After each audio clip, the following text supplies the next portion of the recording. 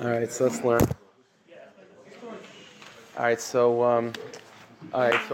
Wednesday nights v'derech klal. Again, I'm sure all of you know this already by now. But Wednesday nights, what we've been trying to do, is sort of take a sefer, one of the classic svarim from the Talmid of Baal Shem, and usually what I'm going to try to do is take a sefer that, for the most part, is hard to necessarily find, like a certain theme or a certain hashkafas olam, a worldview in that, but try to find one. So the first sefer we did, and we spent a long time on it, was the Toldos Yaakov Yosef. Now, what was amazing about that sefer is that it wasn't a specific sort of aspect of Chassidus, since Toldos Yaakov Yosef was the first Chassidish sefer of all time, written by one of the greatest students of the Baal Shem Tov.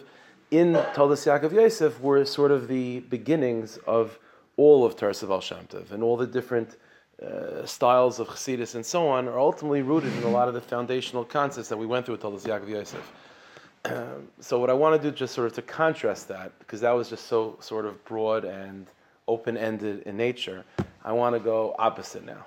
I want to go now to focus on a sefer which is very specific in its style. Again, part of the general concept of what Chassidus is about, but very specific in how this particular sefer takes that light of the Baal Shem Tov and directs it in a particular corner of Avodas Hashem. And so when I was thinking about what sefer to pick, I was also trying to think about like the time of year that we're in, which is now we're entering into the whole Purim, the time of Purim and so on. And to me, if there's one branch of Chassidus which is mamish Purimdik, everything's been a hapechu, is Ishbitzer.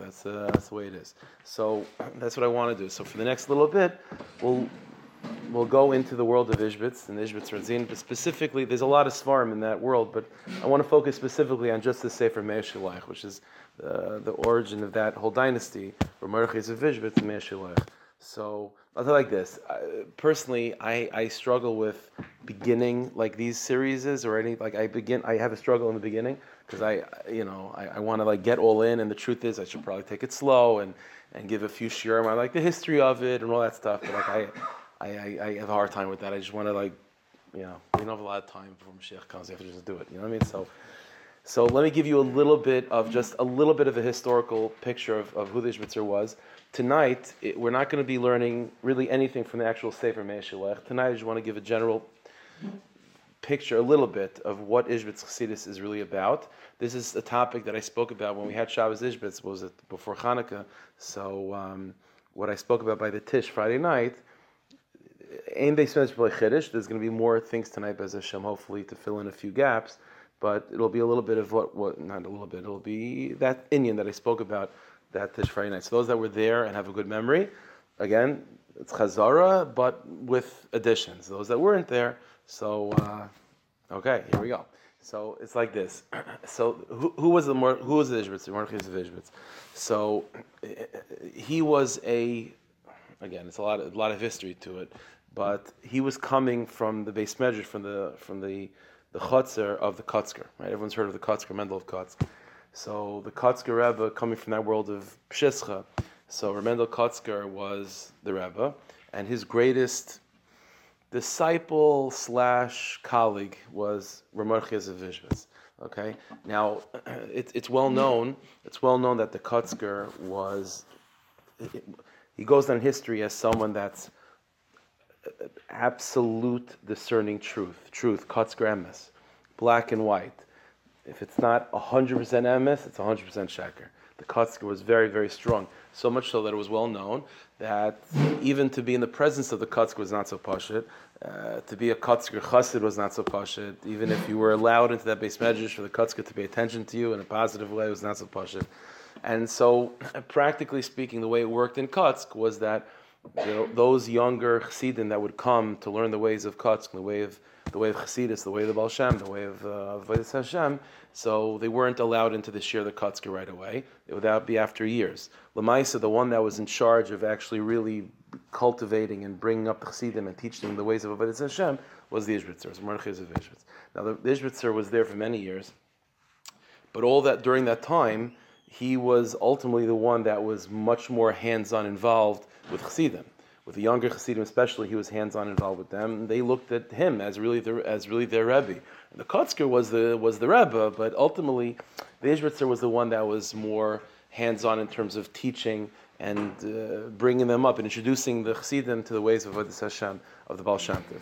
Now, the specific story that I want to focus on tonight, that we're going to sort of use as a way to a little bit understand what Ishbitz Chassidus is about, and the Sefer Meir Shilech, was the famous Maisa of when the Ishbitzer decided to split from the Kotzker and to start his own Chassidus.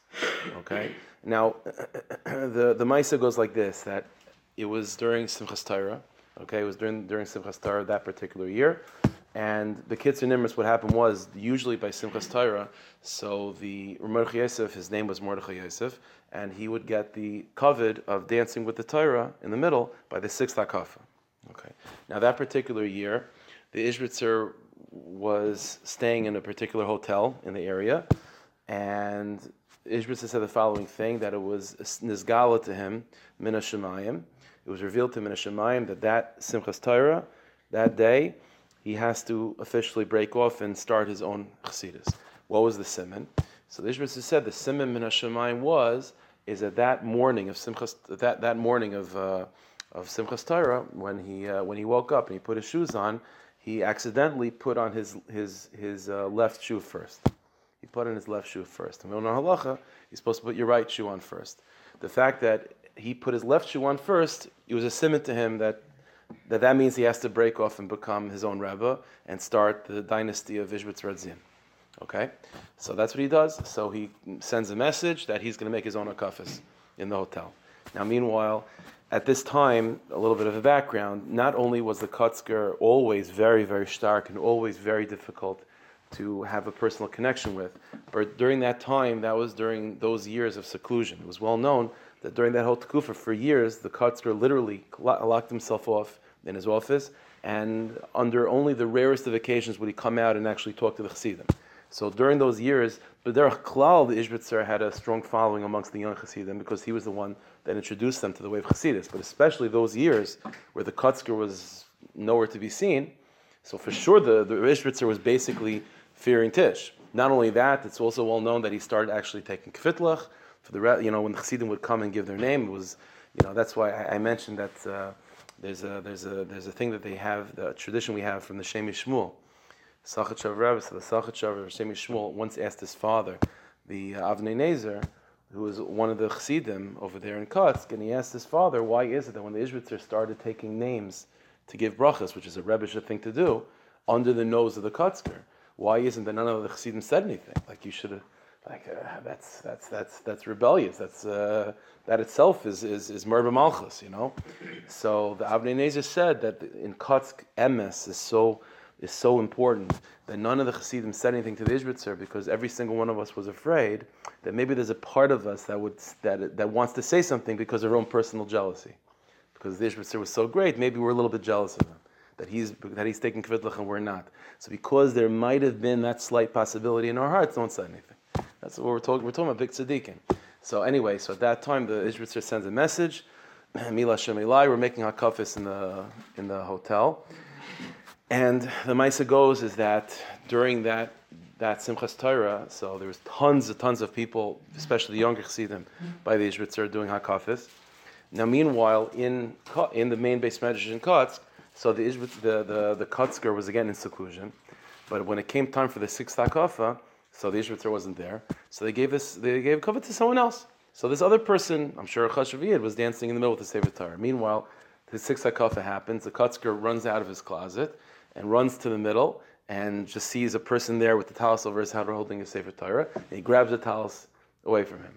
Now, then the person picked up his talis, what's going on, and the Kotzker realized that it wasn't the Ishbitzer. In other words, the Kotzker knew what was going on, and his intention was, by that Simchas Torah, to make this public statement of conflict between him and the Ishbitzer, and the Ishbitzer not being there avoided that public confrontation.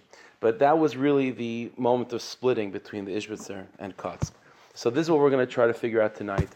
This specific inyan of the Kotzker and Ishbitzer splitting off, Davka by Simchas Torah, and Davka the siman of the Ishbitzer putting on his left shoe first.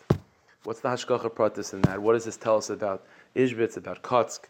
Okay, that's what we're going to be learning about tonight. And what is Ishbitz Chassidus about? Again, for many of you, this is, you know what Ishbitz is about, but we'll see. So let's connect this sugya to something that's going on in these parshas. Okay, so take a look at Maramaka number 1. Okay, there's a Gemara in Brachas. It's a well-known Gemara, Nun Hey Amid Aleph. Okay, we know that this past parsha, this week's parsha, the next couple parshas, it's all about the building of the Mishkan. Yeah, building of the Mishkan. So the way the order of the parshas are, as we know, is that Parshas Truma, last week's parsha, the Rebbeinu Shalom tells Moshe Rabbeinu about building the vessels of the Mishkan, building the structure itself. This week's parsha is about the Begodim, the Begdei Kuna, and then Moshe Rabbeinu is told that Betzalel, Ben Ur Ben Chur, right? Betzalel is the project manager, and he's going to be the one taking care of the Mishkan. So the Gemara says in Brachas a famous conversation between Moshe and Betzalel. Rabbi Yonason said, Betzalel al Shem Chachmasoi Nikra. Betzalel was named Betzalel with Ruach HaKodesh, his parents named him that, and his name is indicative of the Chachma that he had. What's the Chachma? So B'shah Shalom L'Kadosh Baruch Hu L'Moshe. So when the Rebbeinu Shalom told Moshe Rabbeinu, Lech Emor Loi L'Betzalel, Aseli Mishkan Aron V'Kelim. So the Rebbeinu Shalom gives Moshe Rabbeinu the instruction, go tell Betzalel that he should make the Mishkan, the Aron, and all the vessels. Okay, that was the message. Halach Moshe. So Moshe goes v'hafach and changes the order to Betzalel. V'amar Loi, and he says, Asei Aron V'Kelim u'Mishkan. Build the Aron, the Kelim, and then the Mishkan. So that's what he does. Amar Loi Moshe Rabbeinu. So Betzalel responds to Moshe Rabbeinu. Minhagah shel olam. He says, Rabbeinu, Minhagah shel olam. The minig of the world is, what's normal is, Adam b'nei bayis. First you build the structure, and then you bring the vessels in. But you told me just now, Aseli Aron v'Kelim u'Mishkan. Right? That first I should build the vessels, and then I should build the structure. Kalim shani oisel hechan achnisam. So when I build the kalim first, where am I supposed to house them? Doesn't it make sense to build the structure first, and then the house, and then the kalim? So kach amalach Hakadosh Baruch Hu. Maybe shema kach amalach. Maybe this is what the Rebbeinu Shalom told. It's an interesting thing. But Tzal says maybe this is what the Rebbeinu Shalom said to you. I say Mishkan Arva Kalim. Think about this, Moshe. Maybe you got the order reversed. Maybe you messed up a little bit. Chas v'shalom. Maybe the Rebbeinu Shalom really said Mishkan and then Arna Kalim. Amar Loi, and Moshe then says, "Oh, you're taka right. Shema b'tzel keli yisa v'yadata." So maybe you were sitting in the shade of that conversation and you overheard really what the truth was, and you're right. The Rebbeinu Shalom taka said Mishkan and then Kalim. Okay. That's why he's called Betzalel, in the shade of Hashem, as if he was like listening on to that secret conversation and he remembered better what the conversation was like than Moshe Rabbeinu. Okay, a few obvious questions. First of all, Moshe Rabbeinu just forgot the order. The whole thing that Moshe Rabbeinu should make a mistake like that is a pella, number one. Number two, the truth is in Parshas Truma, where we have recorded how the Rebbeinu Shalom told Moshe Rabbeinu, the order is, as we know, Taka Kalim and then Mishkan. Moshe is right. So it must be like, so there's this funny thing. So it must be putting it together, is that Taka, when the Rebbeinu Shalom told Moshe Rabbeinu initially about the Mishkan, in that private conversation of Parashas Truma, it was Taka Kalim and then Mishkan. All of a sudden, when the Rebbeinu Shalom then tells Moshe Rabbeinu, okay, now that I told all of that to you, now go instruct Betzalel, the Rebbeinu Shalom switches it and says Mishkan and then Kalim. But Moshe Rabbeinu is still holding on to how it was described in Parashas Truma, which is Kalim and then Mishkan. And then Betzalel is saying, but no, maybe the Rebbeinu Shalom switched the order on you. So this whole thing is strange. Why is the Rebbeinu Shalom switching the order constantly? So if Taka, the Mahalach should be Mishkan and then Kalim, that's how it should be given over in Parashas Truma. In Parashas Truma, it's given over how Moshe Rabbeinu thought he heard, right? And then all of a sudden, the Rebbeinu Shalom Taka switched it in terms of actually telling Betzalel. So how do we make sense of that? And finally, another thing that's funny is, maybe we'll see if we have time to answer this final question, is that why is everyone talking Shema? Why is everyone saying, we're not maybe? Like, Betzalel says, maybe the Rebbeinu Shalom said in a different order, and Moshe says, okay, maybe you were sitting in the shade. Why all the Shemas? Why the Shemas? Why not? Betzalel should say, The Mechilas Kvoid Harav, the Rabbanah Shalom must have said in the opposite order, and Moshe Rabbeinu should respond. Okay, you're right. You were sitting in the shade. What do you mean, Shema? Why all the Shemas? Okay, fine. Okay, so what's Ishbitz Chassidus about? So, the way I like to say it is that, all of Tarsa Baal Shem Tov, this is something we spoke a lot about under the Sefer of the Toldos Yaakov Yosef in all different ways. But what Tarsa Chassidus is, what the Baal Shem Tov did, was to reintroduce the world. We'll put it this way: to reintroduce the world and reintroduce the Jew to how the world exists and who the Jew is before there was a world and before there was a Jew. That's really what Chassidus is, what I mean. So we spoke about this with Toldos Yaakov Yosef, is that there's who you are down here, there's what the world is down here, but there's who you are and there's who the world is as it was thought of in God's mind. And what Tarsa Chassidus is about introducing us to that God of Kaidem Shnevra Olam, the God, who God is before he began this, before he constricted himself in this finite world. Chassidus is about reintroducing the world to what the world was when it was still in God's thought. It's about reintroducing the Jew to who you are as you existed in God's thought before you were constricted into being just a simple, limited human being. That's what Tarsa Chassidus really is. Now that idea of God, the world, and the Jew, and Torah, all in its primordial state, all in its pre-constricted state. That's really the Gilui of the Baal Shem Tov. The Baal Shem Tov gives us the ability to perceive God, perceive the world, to perceive ourselves, to perceive Torah, as all those things existed before they were constricted in the forms that we have now, that we think of now. That's what Tarsa Chassidus is. And without the Baal Shem Tov, and appreciate this, as I mentioned many times, the Baal Shem Tov is not an intellectual chiddush. It's a revelation. Without the Baal Shem Tov, then we wouldn't be able to perceive God as he exists before the act of creation. We wouldn't be able to perceive the world as it exists before it was formally created.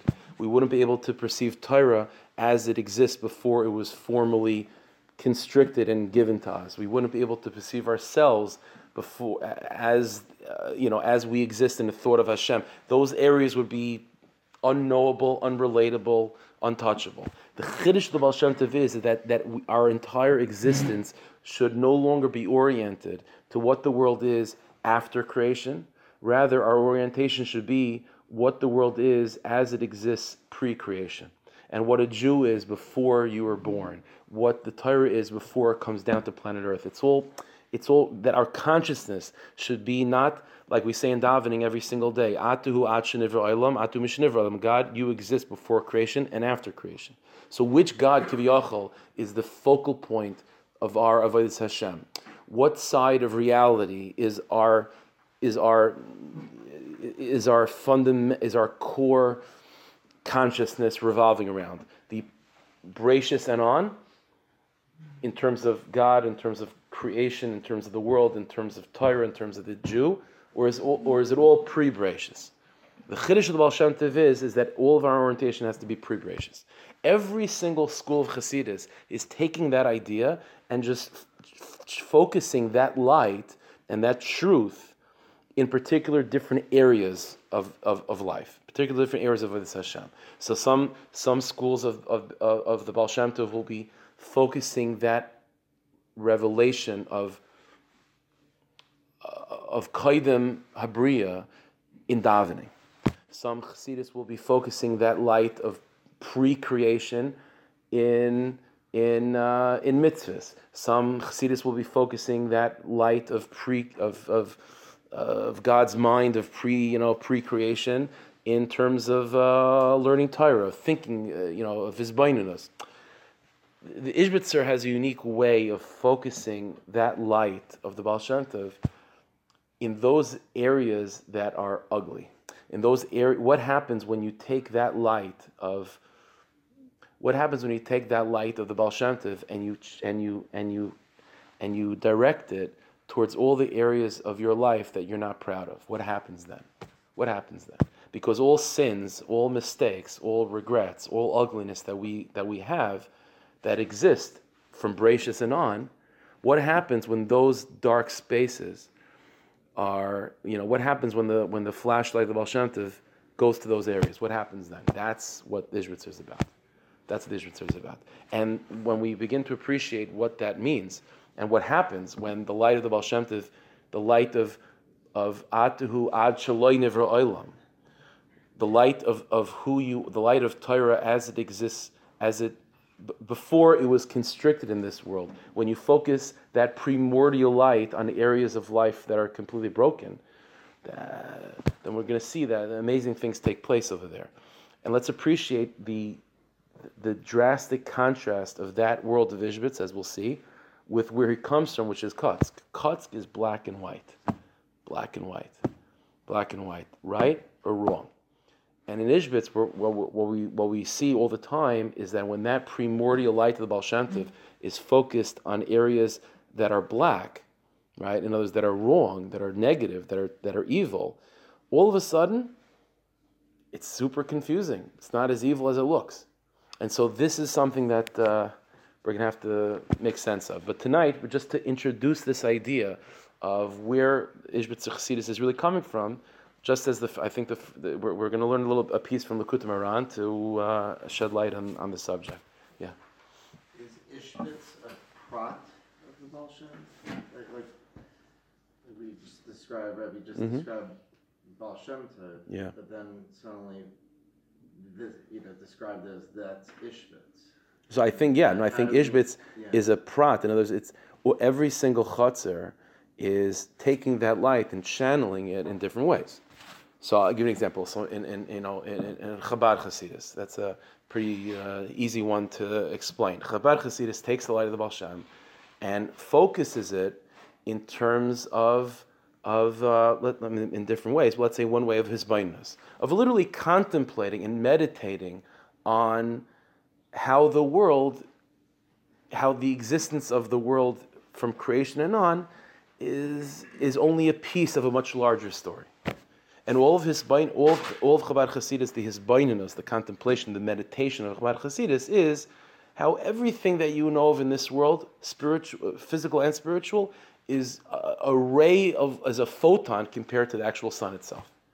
So it's all about like having that sort of bringing your consciousness to that place of zooming all the way out, of going all the way back before creation.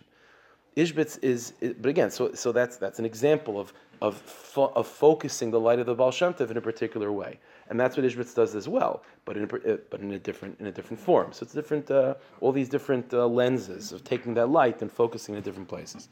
Okay, let's take a look at Marmukah number 2. There's a piece from Likutei Moharan in Siman Nun Vav. Okay, in the Chelik Aleph, Siman Nun Vav, and let's appreciate what the Mei Shiloach, who the Mei Shiloach came to help. What people are, who are Ishbitzer Chassidim? Let's put it that way. See, other schools of Chassidus, you have to be. Other schools of Chassidus are some of them are very focused on giving tools to tzaddikim to become even bigger tzaddikim, right? But as we're going to see, Ishbitz is trying to give the light of the Baal Shem Tov to people that are stuck in very, very ugly places. It's very similar to Breslov in that way.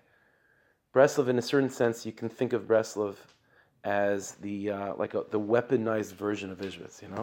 It's like Ishbitzer is talking about concepts that undermine the concept of giving up, and then Reb Nachman takes it and weaponizes it by screaming, Ein Yish B'Olam Klal. But why is there no such thing as giving up? Well, that you have to look in Ishbitz to find out. So it's like a lot of the major philosophy of what Rabbi Nachman, Rabbi Nachman is the one that's literally going down and pulling you out again and by your payas. But what gives him the ability to do that is the philosophy that's spoken about by the Ishbitzer. So in that sense, there's a very strong bond between Ishbitz and Breslov in that way. So this is a piece in Likutei Moharan where he's talking about this idea. Say it again? Were they related in time or place, or just? Well, I mean, Rabbi Nachman was prior to the Ishbitzer in terms of time. I mean, we're not talking about a huge time difference. There's definitely an overlap. But they weren't exactly the same time. But in terms of philosophy, there's a very strong bond. Well, I mean, Rabbi Nachman wouldn't have been familiar with Ishbitzer, right?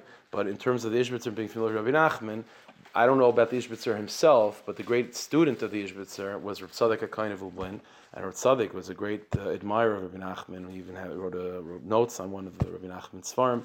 So that there was a strong connection between at least the Talmud of the Ishbitzer and Rabbi Nachman. But it's very, very similar. And as again, this is going to be the idea of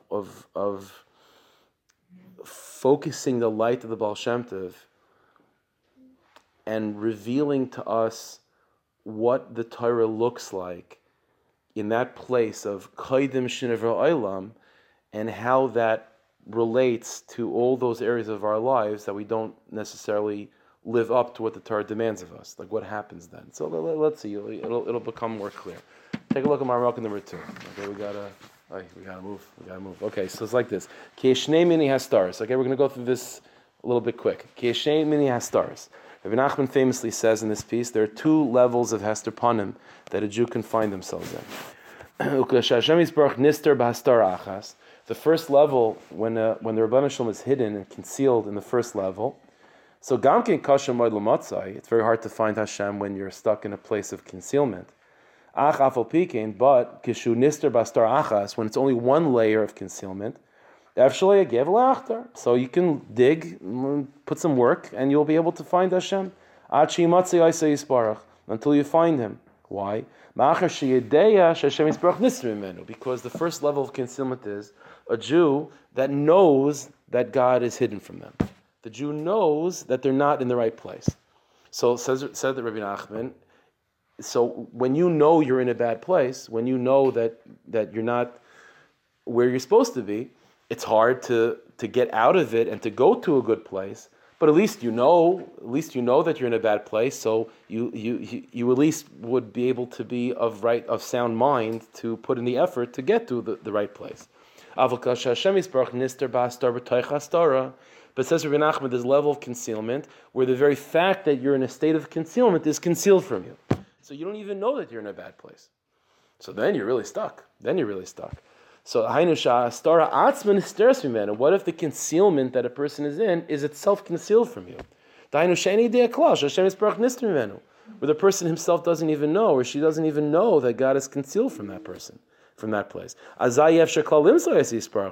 l'chayra, it would seemingly be impossible to find Hashem from that place. Why? Because you don't even know what to look for. You don't even know what to look for. You don't even know that there's a need to look. So how do you even begin? This is why it's negate to Purim. This is the word Esther Malka. This is the meaning of the pasuk. Hashem says, "I will certainly conceal myself." Hainu, the double lashon. She'astir ha'astara. I will conceal the concealment. That there's going to be a situation in life, God forbid, where the Jewish people or the individual Jew will find themselves in a place of concealment where they're not even, the concealment is so deep that they themselves don't even know that they're in a state of concealment. So he repeats that in that place that you're not going to be able to find God. Since you don't know that God's concealed, so what are you going to do? Avol bemes. But now Rabbi Nachman explains. And again, to me, this is what the Meshulach is about. The Meshulach is about sending help, not to Jews that are in a state of Hester Panim. That you don't need Ishbitzer for. The Ishbitzer is here to give chiyas and to give hope, just like Rabbi Nachman, to give hope to those Jews that are in a state of concealment within concealment. So how do you fix that? Avol bemes, but says Rabbi Nachman like this. Filu b'kol ha'stars. The truth is that even within all the concealment, And even in the concealment within the concealment. So the guy's mamish doesn't even know what he doesn't know. It's the song plays with these words a little bit. Certainly, and this is going to be the key. The key is as follows: that in that place of Hester Panim and even concealment within concealment, the Rabbanan, God is there as well. God is there as well, and this is going to be the key. See, if you were to theoretically believe that God is not in that place of even concealment within concealment, and you have to leave that place to go somewhere else to discover the Rebbeinu Shalom, then you're stuck. Because there's nothing motivating you to leave that place. So the only way out is for someone from the outside, a tzaddik, to shed light on your situation and to reveal that literally where you are is also where God is. And you don't therefore have to go anywhere else to discover the Rebbeinu Shalom, because he's literally the same environment that until now has been concealment within concealment. A tzaddik has to come and reveal that environment itself is actually full of God's presence. How does it work? So Rabbi Nachman explains. Because we know, and this is a basic principle, there is nothing that exists that's not being sustained by God's life force, that's not being sustained by His light. Without the Rebbeinu Shalom's chiyas, think that nothing would exist. So physical objects wouldn't exist without God's presence, and emotional states and mental constructs wouldn't exist without God's presence either. You wouldn't be able to be in even spiritual states that you find yourself in, whether it be high spiritual states or very low spiritual states. Any state of being cannot exist unless God is pumping life force into it. So objects only exist because God is pumping life force into it, and spiritual levels also only exist because God is pumping life into it, which means that being in the Kodesh HaKodshim is obviously a godly environment, because without God's presence in that environment, there would be no Kodesh HaKodshim. And as Rabbi Nachman writes elsewhere, even the great city of Rome, which is the opposite of the Kodesh HaKodshim, also cannot exist without God's presence. That's true for physical places like the Kodesh HaKodshim versus Rome, and that's true for also mental states. Sometimes a person is in a spiritual place that's called Kodesh HaKodshim, and sometimes mentally and spiritually the person is in Rome. Those states of being as well are impossible to exist without God being the ultimate environment that those places exist in. So Rabbi Nachman says like this: V'alkein bevade. So it must be. This is step one. That b'kol advarim b'kol ha'maisim v'b'kol machshavas. That in every thing, every action, every thought, meluva sham Hashem yisbarach kivyochel. It must be that the Rebbeinu Shalom is in those thoughts. The Rebbeinu Shalom must be the universe within which that thought exists, because otherwise there is no thought. V'afilu im chas v'shalom oisim devar avera. And this is the kicker. That means that even when a person does an avera, which is certainly not what God wants, we'll have to investigate that. Im kol zeh, nevertheless, bevada yeshu chiyas Hashem yisbarach. It must be that even in that negative, evil, destructive spiritual state that a person finds themselves in by doing an avera, it must be that environment itself is also being sustained by God's presence. But obviously God's presence there is very concealed. But even concealment within concealment doesn't mean God's not there. If God wasn't there, then there would be no place that was in a state of concealment within concealment. If it exists mentally, spiritually, and physically, it means that is a place that must be sustained by God. 1 second. That's number one. Now number two, Rabbi Nachman says, what is the vehicle through which God injects His energy into reality? So we have this idea, fine, this is principle number one. If something exists, it's because it's being sustained by God. What is the tool that God uses to inject His energy into reality? The answer is the Torah. Istakel baraisa baralm. The Rebbeinu Shalom looked in Torah and uses Torah to create the world. Torah is not simply the blueprint, as they always say. Torah is the vehicle Torah is the conduit, it's the pipeline, it's the mechanism through which the Rabbeinu Shalom infuses reality with existence. So now let's put these two principles together. If, number one, everything that exists, both in physicality and in headspace, exists only because God is enlivening it with His energy, number one. And number two, the way in which God enlivens all things, physical and mental, is through Torah. That means that every single experience, every single moment, every single dimension, every single place that you're in emotionally and mentally, spiritually and physically has to be sustained through Torah. It means that space, mentally, physically, v'chulu v'chulu, is being enlivened by a particular pasuk in Chumash, by a particular passage of Torah. So, because everything was created, everything is being sustained by God's presence, and the Torah is the vehicle through which God sustains it. So that means that Torah has to be contained in all things, and Torah is ultimately the battery and the source of life for all experiences. So he says like this: the Torah is in fact, therefore, and the life force of all things. Nimsa, so it comes out, shebekol advarim ubekol machshavos, in all things, in all actions, in all thoughts, afilu machshava, dibur, umaisa shel avera chas v'shalom, even averis, even negative thoughts, negative actions, negative words. Yesham gamken hislabshus haTorah achshu behelim. It must be that the Torah, that there's a pasuk that's literally giving life to that particular moment, to that particular experience. What does that mean? How do I know? Which pasuk, So now Rabbi Nachman begins to introduce us to how this works.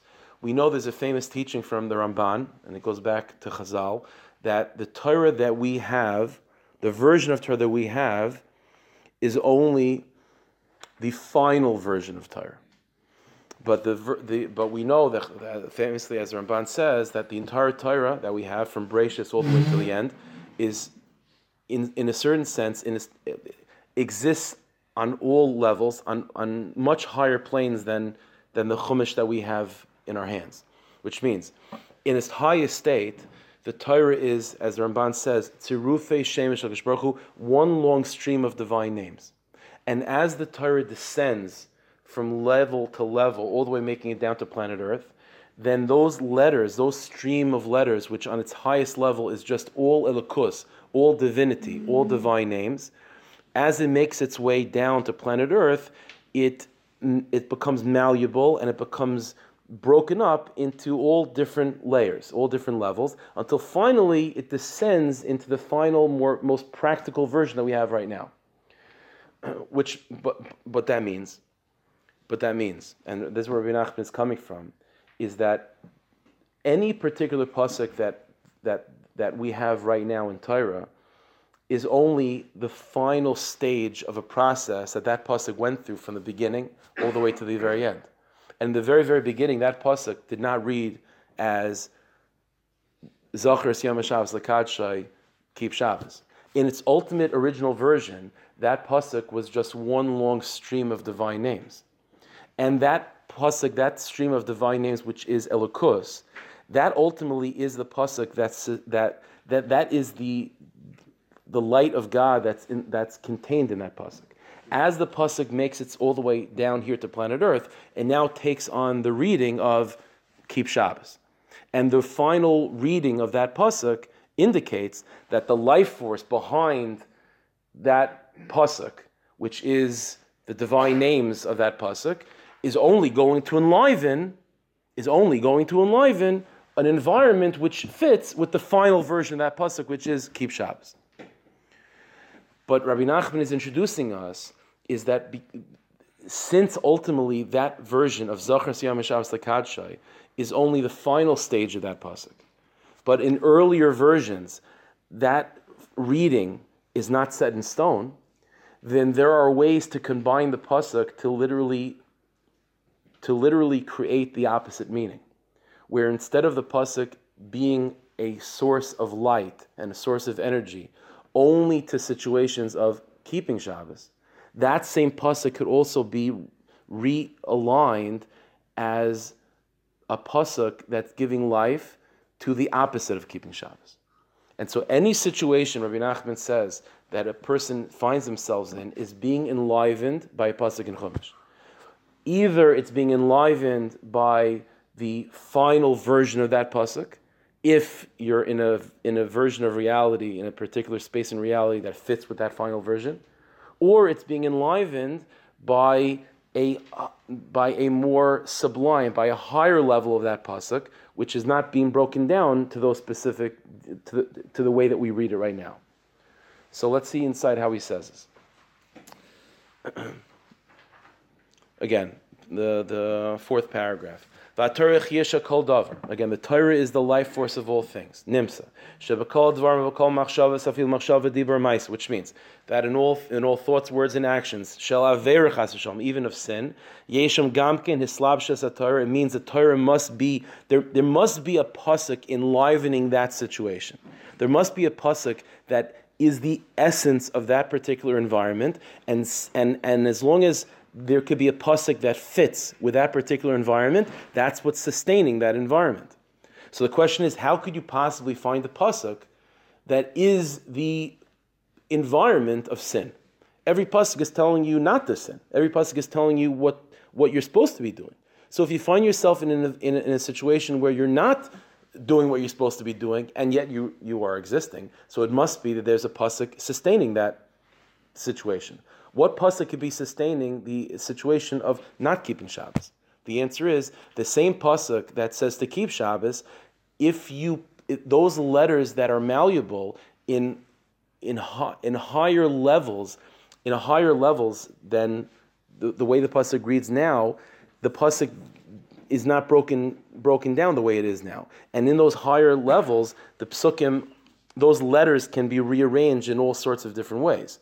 And the ultimate life force that's sustaining that particular environment of the opposite of keeping Shabbos is the same pasuk as Zachar Yom Shabbos L'Kadshay, but higher versions, more primordial versions of that pasuk. The primordial version of the pasuk Zachar Yom Shabbos L'Kadshay, which is basically a long stream of divine names, which is not broken down in a way that says Zachar Yom Shabbos L'Kadshay. That primordial version of that pasuk is able to be the life force of an environment which is the opposite of Shabbos. There you go. I told you. Those words they're not the same, primordial and higher. So is it more primordial? So we're going to get that. We're going to higher. We're going to get to that. We're going to get that. Higher in terms of primordial, but we're going to see. It's not Ratzon Hashem. We're going to get there. Huh? It's like cookie dough batter. It's like cookie dough batter. It's not really edible. Tastes good. We're gonna. I don't know if we're gonna get to that, but we're gonna see. We're gonna get there. Let's get there slowly. Let's take a look. Let's read inside again. Fourth paragraph. Achshu behelim. Fine. Ki over v'shana nas like heter. So Rabbi Nachman quotes the pasuk. Ki over v'shana nas like heter. When a person sins and they repeat it again, it becomes like a heter, right? It becomes nas like a heter. The Gemara says famously, meaning on a simple level, it means you become used to it, so you don't even realize that you're doing anything wrong. Tahainu.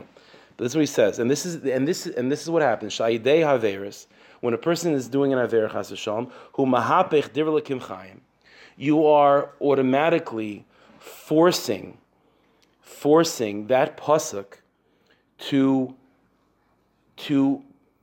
ascend to a more primordial version of itself, where it no longer is being forced into that specific tseruf, that specific combination of and arrangement of letters, which is read only as Zachar Yom Shabbos L'Kadshay, by a Jew being in a position where, God forbid, they're not following that pasuk. That pasuk, which is let me explain. When a person is presented a test of keeping Shabbos, let's give that as the example. We've been talking about Shabbos. You're in a matzav of where now there's a possibility of Shmir Shabbos. That means that the environment that you're in is the universe of Zachar Yom Shabbos L'Kadshay. That's the environment that you're in right now. That's why. Why is it that all of a sudden now this guy is tempted with a specific nisayin? Why is it that this moment this guy has a nisayin of shatnez? Like what happened now? What's going on over there? The answer is that at that moment when you're confronting a nisayon of shatnez, that means that you are now entering a universe that's being sustained, that the bedrock of that universe is loy sil b'shatnez. That's the universe that you're in right now. But now you have a test. The test is, are you going to allow the life force of that universe that you're in, are you going to allow the life force of that universe to be the final stage of that pasuk of loy sil b'shatnez? And the only way to do that is by not putting on shatnez. And then the universe that you're in is allowed to be in its final destination, in its final version, which is loy sil b'shatnez. Or, God forbid, a Jew does not stand to that nisayon, is not a nisayon. He succumbs to the Yetzer Hara and wears shatnez, God forbid. So, but the universe that he's in is still the universe of loy sil b'shatnez. And the universe didn't just dissipate. So what happens? The answer is, what now is sustaining that universe is the same pasuk of loy sil b'shatnez, but not the final version of that pasuk. Now the chiyus, the Torah, the pasuk that's sustaining that universe is the same pasuk of loy sil b'shatnez, but in its primordial state. And the pasuk of loy sil b'shatnez in its primordial state doesn't read loy sil b'shatnez. The primordial state of that pasuk of loy sil b'shatnez is just a stream of divine names, which is a reading which is able to sustain within itself wearing shatnez and not wearing shatnez. So nothing is, you are not able to change the fabric of the universe that you're put into. You are in a universe right now of loy sil b'shatnez. The next moment you're in a universe of v'agisa b'yom v'layla, if the nisayon is to open a sefer or not. The next moment you're in a universe of zachar siyam shaz. We're constantly going from pasuk to pasuk to pasuk, and the nature of the nisayon is not whether or not I'm going to abandon the pasuk in this of my life right now. You can't do that. That's the universe that you're put in. The nisayon is, am I going to allow the pasuk that is the battery system of this universe that I'm in right now, am I going to allow it to be its final version of Zarchas Yam Shas L'Kadshai, of loy sil b'shatnez, of Agisa B'yom V'layla, or am I going to give into my Yetzer Hara, thus forcing the pasuk of this universe to ascend and to retreat to its primordial state? Now, I'm sorry, I'm going to get to you in a second, but here's the Nakuda. It might seem that that's a good thing. Why should I? Right? If by doing an avera, I am forcing this pasuk, that's the bedrock of this universe right now that I'm in right now, to retreat to its primordial state, l'chayra, that's pretty good, right? Doesn't the pasuk want to go back to where it comes from? The answer is no. The answer is no. The Ratzon Hashem Yisparach, the Ratzon of the Rabbeinu Shalom is for the pasuk to say Zachar es Yom Hashavs L'Kadshai. But it is true. In order for it to get that final destination, it has to make its way from God all the way down to Zachar es Yom Hashavs L'Kadshai. And along the way, there's alternate versions of that pasuk. But the Ratzon Hashem is for it to be Zachar es Yom Hashavs L'Kadshai. Let me give you an example. Let's say you have a mathematician. You have Albert Einstein. Albert Einstein wakes up in the morning with a cheshek to give over a shir. Right? He has a cheshek to give over a shir. Now, the only shir that he's able to give of mathematics, based on the Talmidim that he has, is for Albert Einstein, for his madrega, a very dumbed down version of a concept that he has in his head on a very high level. So what he has to do is think of something, whatever that shir is that he wants to give over to the Talmidim, he has to think of that idea on his level and then bring it down. And more levushim, more mishalim, more constriction, all the way till eventually it gets to a format where the Talmidim are able to understand what he's talking about. So when you look at that process of moving from the mathematical idea as it exists in Albert Einstein's head to all the way where it gets down to the Talmidim's head, you would think, well, which is a deeper level? What's a higher level of mathematics? Certainly, as the concept exists by Albert Einstein's head. But what makes Albert Einstein happy?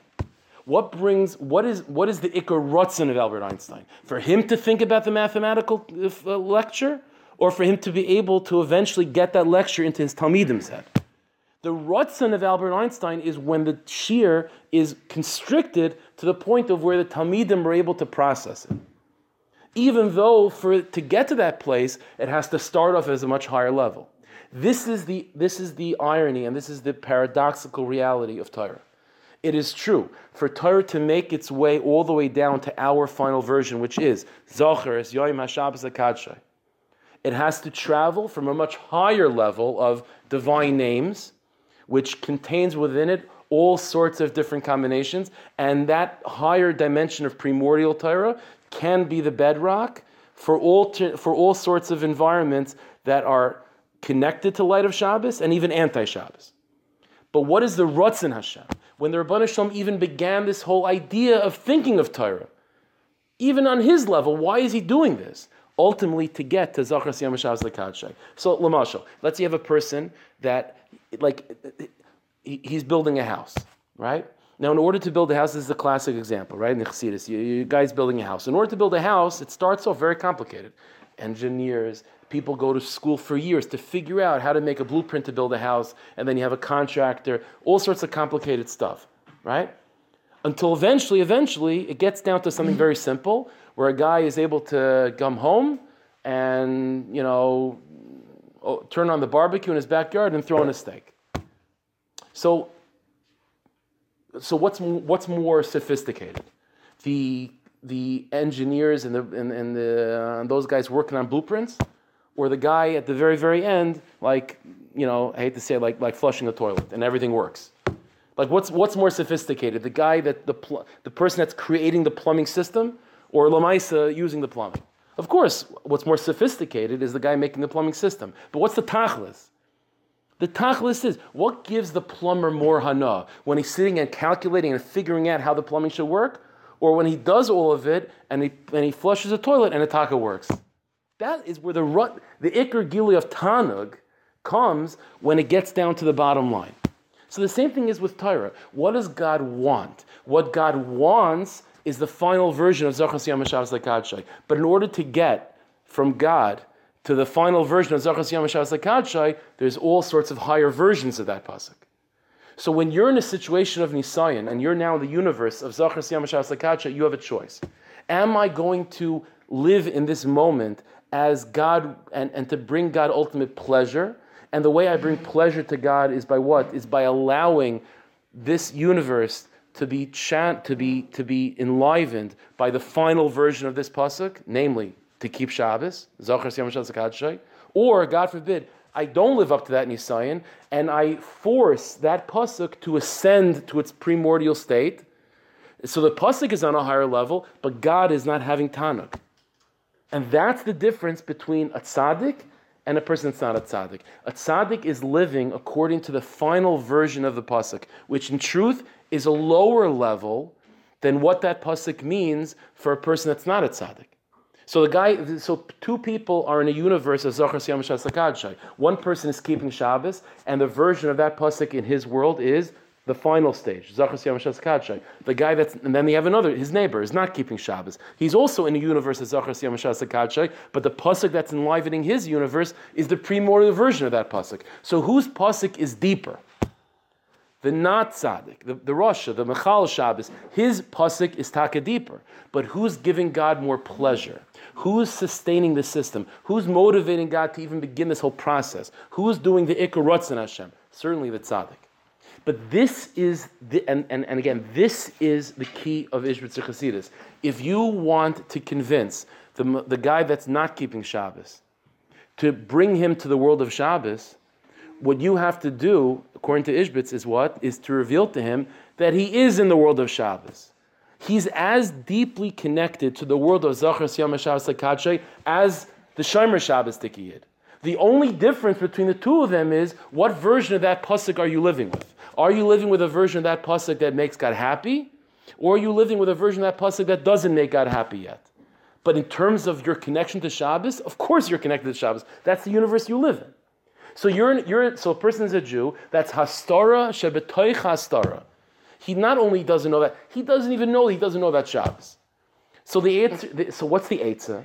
So Rabbi Nachman is saying the Eitzah is to reveal to him this truth, which is, of course you're in Shabbos.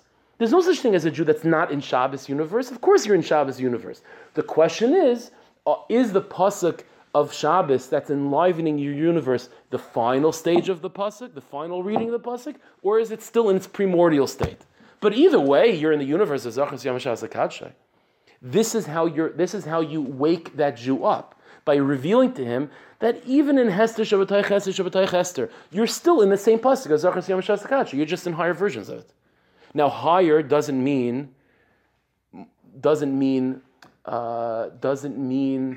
more pleasurable to God. It doesn't mean more connected to Ratzon. The Ratzon of Hashem and the Tanug of the Rebbeinu Shalom is triggered and unleashed by Dafka, the final version. But the primordial versions are necessary to eventually get to the final version, and they're higher in terms of being more sophisticated, just like the idea in Einstein's brain, but it's not the Iker Tanug and it's not the Iker Ratzon. It's not as much shutfus with Exactly. that higher level. Right. It's just in Einstein's. Exactly, and the Talmidim don't feel it. And this is the ultimate thing. What gives the Rebbeinu Shalom pleasure is us to experience Shabbos. The guy that's the Mechal Shabbos, and his version of that pasuk is the primordial state of that pasuk, he is not enjoying Shabbos. He doesn't have Chont and Kogel. He doesn't have a Geshmak davening. He doesn't feel, because that final version of Zachas Yom Shas HaKadshay is the only version that you can read. So unless you're living in that version, you're not feeling Shabbos. And the Rebbeinu Shalom wants you to feel Shabbos. The Rebbeinu Shalom enjoys that pasuk only when you enjoy that pasuk. So there's when a person is not living that final version, two things are being left out. First of all, you're not enjoying the pasuk, and the Rebbeinu Shalom is not enjoying that pasuk. But are you still connected to that pasuk? Of course you are. Otherwise, you wouldn't exist in that universe. So everything is being enlivened by Torah. The question is the primordial state of Torah or the final version of Torah. And you need tzaddikim to shed the primordial version of Torah, that light that I mentioned from the Baal Shem, which is primordial. The Ishbitzer is his inyan. The Fianias Datenu is the Ishbitzer is revealing to the world what Torah looks like in its primordial state. And you know what it looks like? It looks like the exact opposite of the way it reads to us. Every single time that you see a Jew that's not living up to a particular pasuk, the Ishbitzer would tell you that you should know that that Jew is living that pasuk just in the opposite version of it. But there's no such thing as a Jew that's not connected to that particular pasuk in Chumash. Whatever Nisayin, whatever matzav a Jew is in, and they're failing in that in, it means the universe that they're in is that pasuk. It's just that because they're failing and they're not choosing to live properly in that moment, that means the pasuk of their lives at that moment is the primordial version of that pasuk. So in a certain sense, they're living the pasuk deeper than you are, but they're not making God happy. And that's the difference between a tzaddik and a rasha. Not whether they're connected to the pasuk, or whether they're making God happy with that pasuk. Is that the level described by the pasuk in Tzedakah Matitile? Yeah, im tzedakta ma'titla means exactly, because ultimately it's still that same pasuk in terms of Ratzon and Tanuk. It's not the same. In the Einstein mushal. I'm going to get to you. I haven't forgotten. In the Einstein mushal, Einstein wouldn't have thought the opposite of his final version in his thought process. So why would it be necessary? Why part of the process of the Mukhrach that Hashem had to include the opposite of the final version? That's something that we're going to see over the course of the coming weeks in Ishbitzer. Why it's like that, and that's a good question, and that's something that we're going to have to investigate further. But this is just the general idea first, just the foundational idea. Just a part two of the question. Why is it Mukhrach that the opposite of that not keeping Shabbos is in the primordial version of the keeping Shabbos pasuk? It could be in the primordial version of any other pasuk too. Why not? Meaning, once you get above, because that's the universe that you're in. It's just shameless, like there's some tzirufim of, so it can mean anything. So why can't it be shatnez is actually? Because that's not because again the world is being created from the Torah. So if you are in a matzav of where the avodah of this moment is Shabbos, whether you are fulfilling that avodah or rebelling against that avodah, that's the inyan that you're that's the nucleus throughout that you're revolving around. That's the theme of the universe that you're in. That's in the final version of our experience. So either you're doing it, or either you're fulfilling ruts, either you are being makabel on yourself Malchus Shemayim, or you're throwing off of yourself Malchus Shemayim. But either way, the choice that you're making is revolving around that aspect of Malchus Shemayim. So, and that aspect of Malchus Shemayim is the essence of that universe. That's the life force of that universe. And so now the question is, am I accepting it, or am I rebelling against it? But I'm doing something, but what I'm doing is revolving around that Nakuda. I'm either putting on tzitzis, or I'm taking off my tzitzis. But it's about tzitzis. So, and that universe is, and the universe that I'm in at that moment, if it's an Nisayan of tzitzis, that universe is being sustained by the pasuk of, Vaslan tzitzis al kanfi b'gdayim. So either I am living up to that standard, and I'm being makabel on myself on Malchus Shemayim, and then the pasuk sustaining that moment is read v'aslan tzitzis al kanfi b'gdayim, and then I feel it, and the Rebbeinu Shalom feels it, and then I'm a tzaddik, and the Rebbeinu Shalom created the world for the tzaddik. The Rebbeinu Shalom created the world for the tzaddik. The Rebbeinu Shalom only even began this whole idea of having a primordial Torah, ultimately because there's going to be a Jew that lives up to the final version of it. But ultimately, a Jew that's not living up to it is just connecting himself to the primordial version of that Torah. Which is still it's higher, but it's not the pnimius ratzon. In Chassidus, the way this is a good lesson to know. We're just nomenclature. In Chassidus, you'll find there's a difference between chitzonius haratzon and pnimius haratzon. If I'm sitting at the classic example from the Zohar already is if I'm sitting at the dining room table, right, and I have guests, right? I have guests at the table, and I have a pet dog. It's not even my pet dog. My guest brought a dog, right? So now I'm the Baal Bas. I have a responsibility of feeding my guests and feeding my guest dog. So to my guests, and I'm going to give everyone. To my guests, I give them a piece of steak, and to the dog, I throw them a bone. But there's a difference between how I give it. To my guests, my human guests, I'm giving panim b'panim. To the dog, it's shadi basar kaspe. I'm throwing him a bone behind my shoulder. I'm giving either way. And that means, if I'm doing it, it means I want to do it. So obviously, yes, I want to give my guests, and I guess I want to give the dog also. Pnimius haratzon is to my guest, chitzonius haratzon is to the dog. So the Rebbeinu Shalom, yes, wants there to be a primordial version of that pasuk. Why? Only because that's the necessary step to eventually get to the final version of the pasuk. But the final version of the pasuk is pnimius haratzon. The primordial version of the pasuk is chitzonius haratzon. So the tzaddik is connected to the final version, but ultimately the final version is pnimius ritzonius baruch. The Rasha is connected to the primordial version of the pasuk, but that's only chitzonius haratzon. This is the deeper meaning of the famous medrash that the many mefarshim believed has to be taken out from the medrash, because the medrash says that the Rebbeinu Shalom created the way that there's the ways of tzaddikim and there's the ways of the rishayim. And says the medrash, and I don't know which way God wants. So Kamashmon, the pasuk says God saw the light that it was good. That's a reference to the ways of the tzaddikim. Ask the mefarshim, there's a havamina that the Rebbeinu Shalom wants the ways of the rishayim. The answer is maybe, because according to what we're saying, the ways of the rishayim is the primordial version of that pasuk. That's higher. But the teretz is that's not pnimius ritzonius baruch. That's chitzonius ritzonius baruch. This is the difference between Ishbitz and Kotzk. It's interesting. The Kotzker, his name. It's very late. I'm sorry.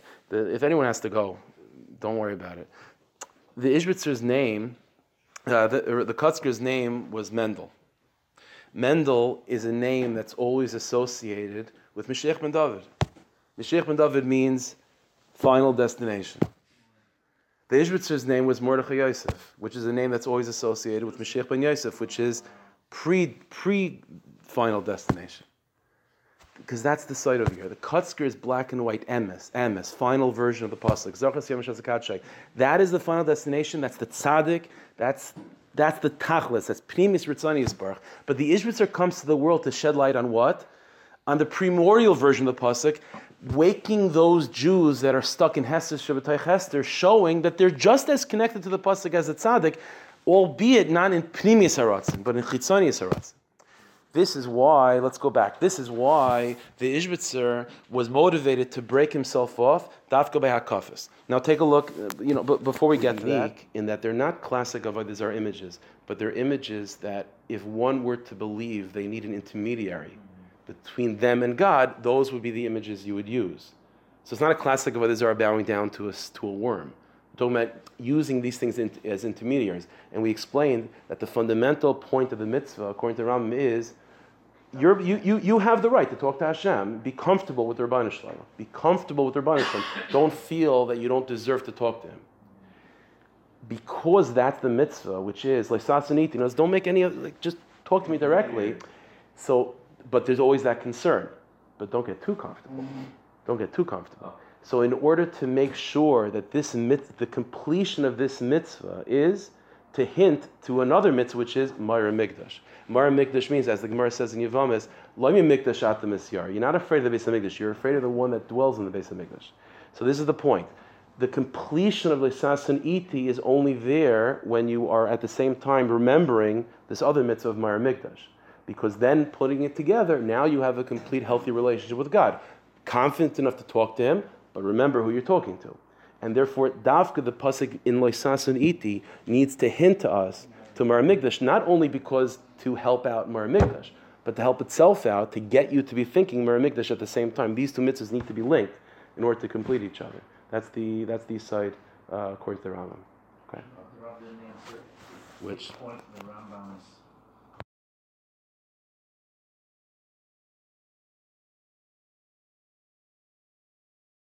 let's go. It's just Mardik. Let's do it. You see by the paragraph is that Perish? Yeah.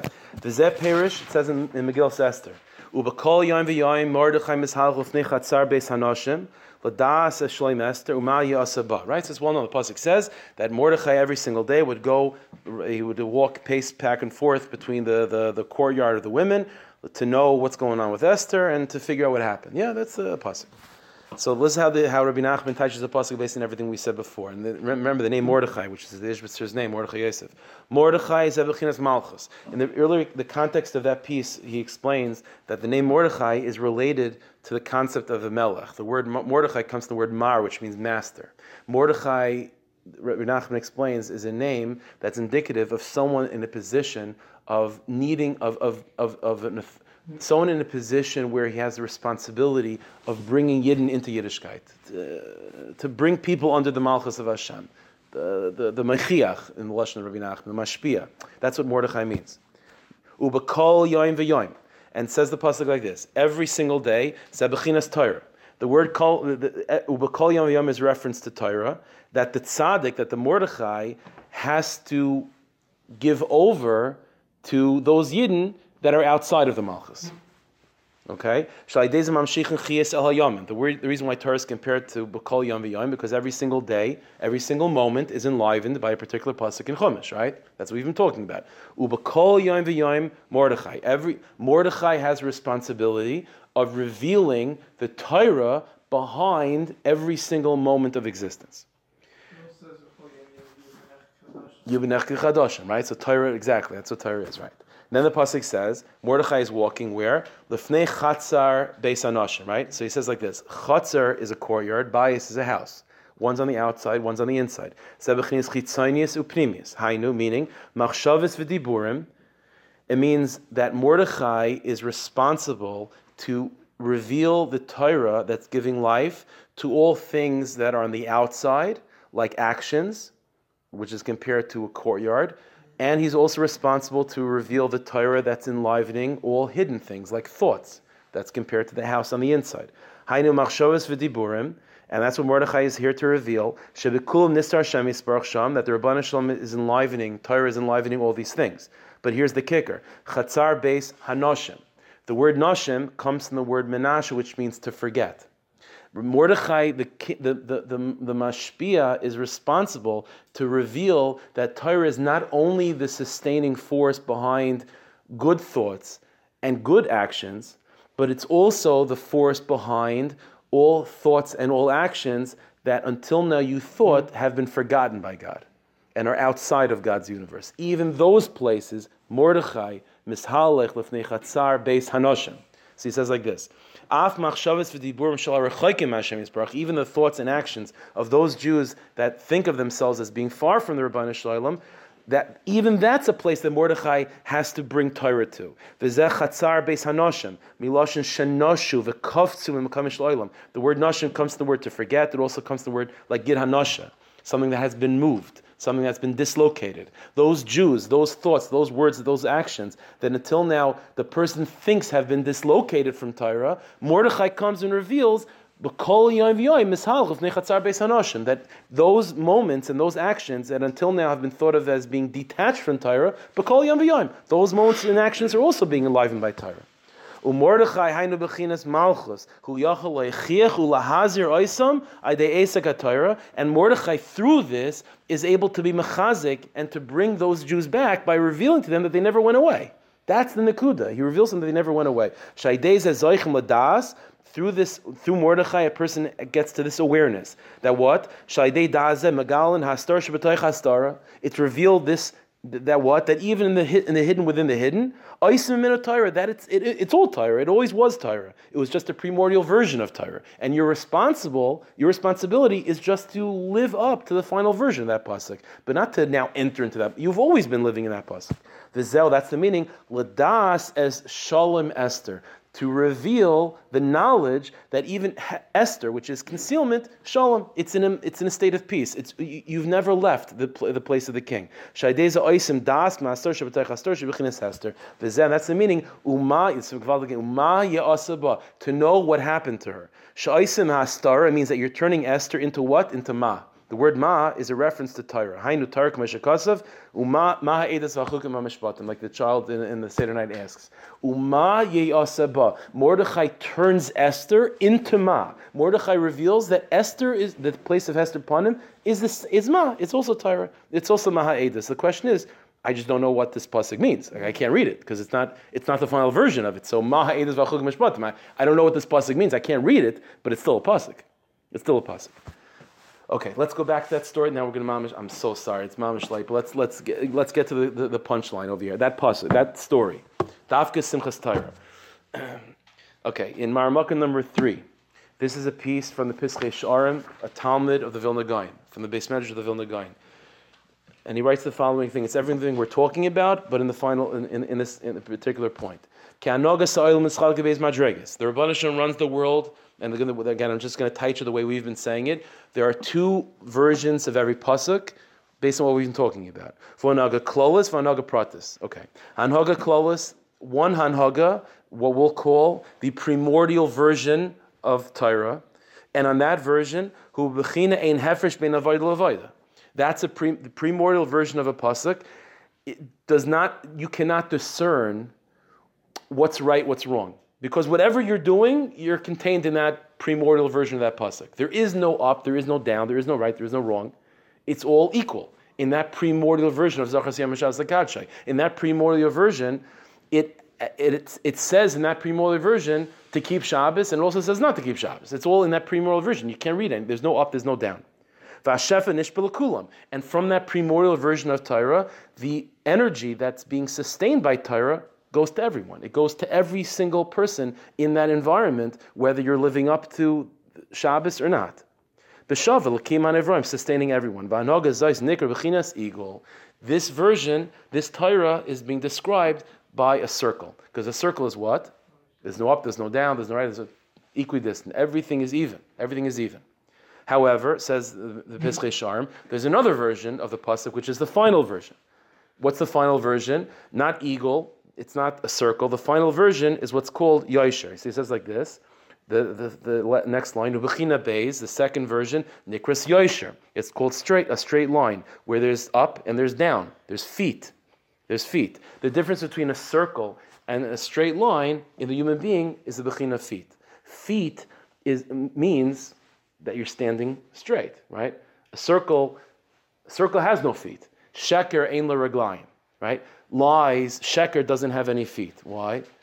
Because feet means a clear stance. Feet means a clear direction. There's up and there's down. Sheker is a circle. Sheker is circular, right? Maybe it's like this, maybe it's like that. Today it's like this, today it's like that. It's sheker. Huh?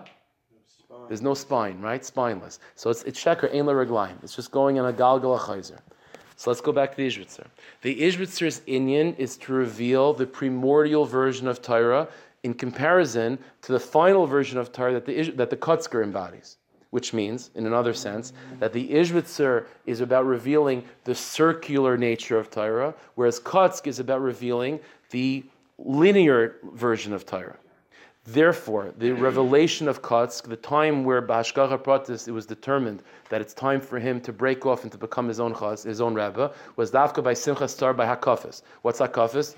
Circle, a circle. Yidden dancing in a circle around the Torah which is held upright.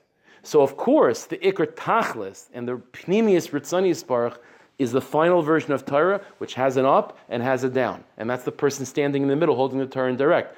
But Lamaisa, the primordial version of Torah, is also being celebrated by the circles. And that's what the Kotzker, that's what the Kotzker during the Harakafa comes and grabs the Sefer Torah from the middle. Because ultimately the middle of that circle is the embodiment of the Kotzker. But the circle itself is the Ishbitzer. And therefore, Davka, it was revealed to him to break off by him putting on his left shoe first. Left always means weaker, right? By him, B'Hashgacha Pratis putting on his left shoe first, that means it was niskal to him that it's now time to reveal the inyan of circles and to reveal the weakness of the feet, to weaken the bechina of the foot, and to move out of that place and to reveal the strength of a feetless circle. You understand? And that's what the Ishbitzer means. The Ishbitzer means the embodiment of a version of Torah that's the opposite of feet. And that's exactly what was nisgal to him to break off and to become his own Rebbe, Dafka, when he made a mistake. But he made a mistake by putting on his left shoe first. When there was a begam, when there was a revelation of there being something missing in the Torah when it's only that linear version of it. There needs to be a tzaddik that's embodying the circular version of it to enliven and to bring those yidden that are a star shabbatay chastar, to bring them back into the fold. And ultimately get them to become Kotzker Chassidim. That's the point. To get to emes. But in order to get to that emes, you have to first reveal to them that they've always been in that world of emes to begin with. That's what Kotzk is. Let's go back to the very beginning. I almost forgot, but Sal and Moshe, yeah? Okay. The Mishkan is the circle. You understand? Mishkan is the circle. The Mishkan is, it's the surrounding environment in which it's the Hakafa. The Mishkan is the Hakafa, and the Kalim is the tzaddik standing in the middle with up and down, linear. That's the difference between the Kalim and the Mishkan. When the Rabbanu Shalom talks to Moshe Rabbeinu, the Rabbanu Shalom is revealing to Moshe Rabbeinu in Parshas Truma what Pnimius Ritzani Baruch is. Pnimius Haratzin, what the Rabbanu Shalom really wants is tzaddik. What the Rabbanu Shalom really wants is the final version of Torah. And therefore in Parshas Truma, the Rabbanu Shalom says, Kalim, and then, in order to have Kalim, in order to have the final version, I have to come up with a primordial version. But the Tachlis is that final pasuk. And Moshe Rabbeinu, who's the tzaddik, Moshe Rabbeinu, who's the chiddush of Moshe Rabbeinu, is that he gives us the final version of psukim. So he tells Betzalel, Kalim, and then Mishkan. But the chiddush of Betzalel is that, as Chazal say, he knew Letzaref ben Ha'isiyah shebehen niver shmai v'aretz. He knew that the world that is created, he knew how it was put together from that divine stream of names. Betzalel understood the chiddush and what's needed to reveal to the world how the circle. He was the Ishbitzer. He needed to reveal the significance of the tzirufei shemis, of the divine names, giving room to all Jews that live up to the standard of the Aron, and Jews that don't live up to the standard of the Aron, to embody the concept of the Mishkan. And when you have that Mishkan, the circle, then you could bring everyone to the tzaddik. So Betzalel therefore says to Moshe Rabbeinu, maybe the Mishkan first. That's the way of the world. That's the way of the world, huh? So why is it Shem? Because the whole inyan is Shem. The whole inyan of the circles, the whole inyan of the primordial version of Torah is that there is no certainty. It's the circle. That the nature of it is that there is no definitive truth. There is no definitive truth. What does the pasuk say? I'm not sure. It could say anything. That's the matter in Yudea. If they I don't know which one the Rebbeinu Shalom wants. Kamash on the pasuk, exactly. But this is why the entire conversation between Moshe and Betzalel, the whole in of this conversation is Betzalel bringing to the forefront the primordial version of Torah, and the nature of that primordial version is to allow room for all different options. Of course, there's not going to be any certainty. So the Rebbeinu Shalom says, so Moshe Rabbeinu says to Betzalel, maybe you were there. And Betzalel says, maybe, I don't know. It's all unknown. Hashem did change it and reemphasize. Yeah, because the tachlis is Zachar Siyam Shasakatshay. But to get to Zachar Siyam Shasakatshay, it has to have primordial versions which are open-ended in what the pasuk means. And this is all Purim. What's the Vanhapichu? The whole unit of Purim is Vanhapichu. The whole unit of Purim is circles. Those stories are circle. The end of the story of Purim, you get back to the beginning that we're still by Achashverosh. Like what happened exactly? It's all one big circle. But that's the Simchas Purim. That's the Simchas Purim is a revelation that Yidden were being nana misudas Achashverosh, and somehow they're being rewarded for it as if they're doing a mitzvah. How is it that at the same Suda, which we're doing in Aveira, that's motivating a decree against the Jewish people, is also the same Suda that we're being Zeichet to have Esther Malka being put in her place to rebuild the second base of Mikdash? How is the Aveira also a mitzvah? Because of Ishbitz, because of the circle. That's exactly what Simchas Purim is. Simchas Purim will never be bottled because the circle never ends. I mean, this is also why Purim has a partner Yontif with Yom Kippur, right? Everyone knows Yom HaKippurim. Yom Kippur is like Purim. So what does that mean? So what's greater? So that sounds like Purim is greater than Yom Kippur. Yet Yom Kippur is Kodesh HaKodshim. How could Purim be greater than Yom Kippur? So what's greater, Purim and Yom Kippur? What's the relationship? The answer is Purim is the primordial version of Torah. Purim is Ishbitz. But Yom Kippur is the Kotzker standing in the middle of the circle. Yom Kippur means this is La Hashem, this is La Azazel, this is the truth, and we're being makasher ourselves to Emes Lamitai. That's why on Yom Kippur we say the Chasmeinu, we say the Chasima, sealing is on Yom Kippur, the seal is Yom Kippur. Chasama Shel HaKadosh Baruch Hu Emes. And so that's the relationship between Yom Kippur and Purim. Purim is the circle, it's the eagle, and Yom Kippur is the Kav.